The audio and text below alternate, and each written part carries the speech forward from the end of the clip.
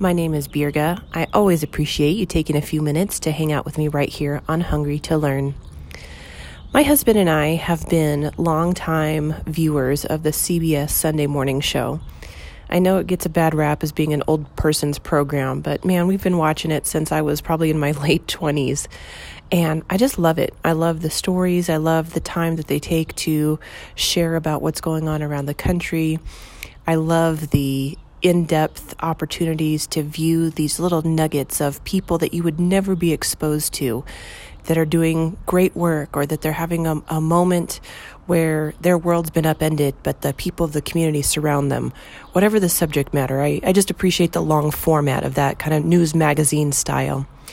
And I remember watching one time the show having a little information piece about their very last bit of the program, which is called Moment of Nature.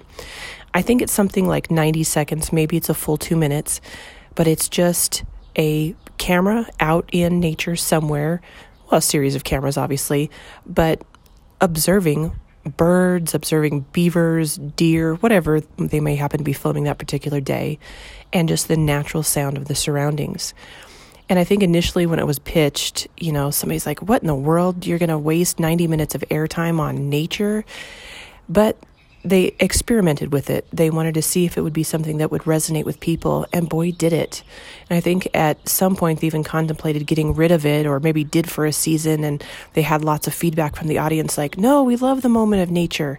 It's just that pure, unadulterated view into something totally natural and something that we so often don't get to experience. And so today, this morning, it happens to be morning, I am out on my back porch. You may hear the background noise of birds chirping, maybe of the wind chimes a little bit, the breeze is picking up, but I felt like I needed it so badly. My back porch has become my sanctuary a little bit to just sit and watch the leaves rustle, to watch the sunshine make patterns on the walls as it makes shadows, and watch the hummingbirds come to the feeders, and whatever else I get an opportunity to observe. I need it. It's good for my spirit. It's good to just sit and rest and be. This past week, I have received some news that is going to impact me professionally in a pretty profound way. And I've been trying to walk through it and process it and figure out what that looks like for me. We've had a series of things that have happened in our personal lives, from my husband having foot surgery to some major car repair, the big bills that come along with it, and just life. Life happens. Yesterday, the kitchen sink went bad. I know we've got to replace that today. Just stuff happens, and there is constantly opportunity to walk in anxiety, because we are always uncertain of the future.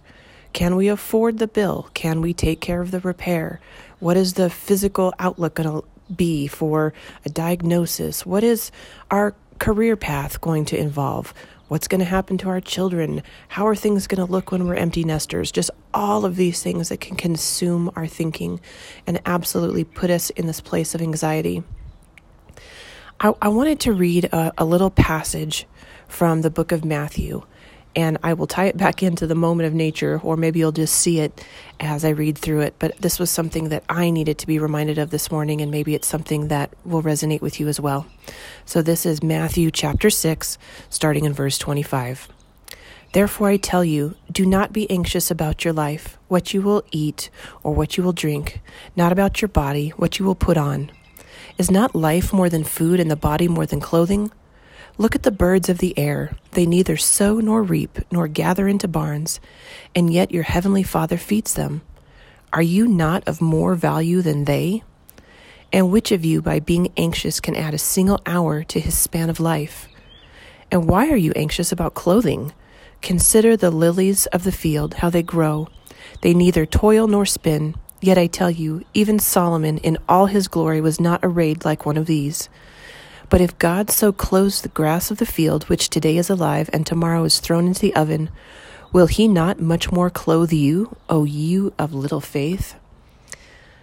And so maybe you can see that clear connection about anxiety and nature.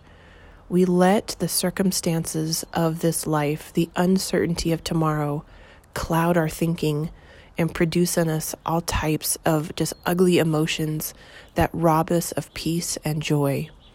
And so if you, like me, have been walking through a season where you felt your anxiety escalating, I want to encourage you to find your own moment of nature. Maybe you work in a major metropolitan city where there's chaos all the time. Could you find a little rooftop park and just let that be your little getaway, your safe haven? Maybe you go there a couple times a week and just have your lunch there and you be still and you breathe and you observe. Maybe you're someplace that's totally rural and you're surrounded by nature all the time, but you never let yourself enjoy the beauty of it for the demands of your schedule and the things that you have to do. I don't know where you're listening from. I don't know what your surrounding looks like, but I do know that nature is everywhere on our planet. And even if you have to go seek it out, try. Sit there. Breathe in the air. Marvel at the sky. Look at the clouds. Consider the birds. Consider the flowers. And know that they have been handcrafted by one that cares for you infinitely more than these, birds and plants. He cares for you at such a level that you cannot comprehend. Breathe deeply. Let that peaceful moment just wash over you and experience your moment of nature as you cast anxiety away. God bless you guys. Thanks for hanging out with me right here on Hungry to Learn.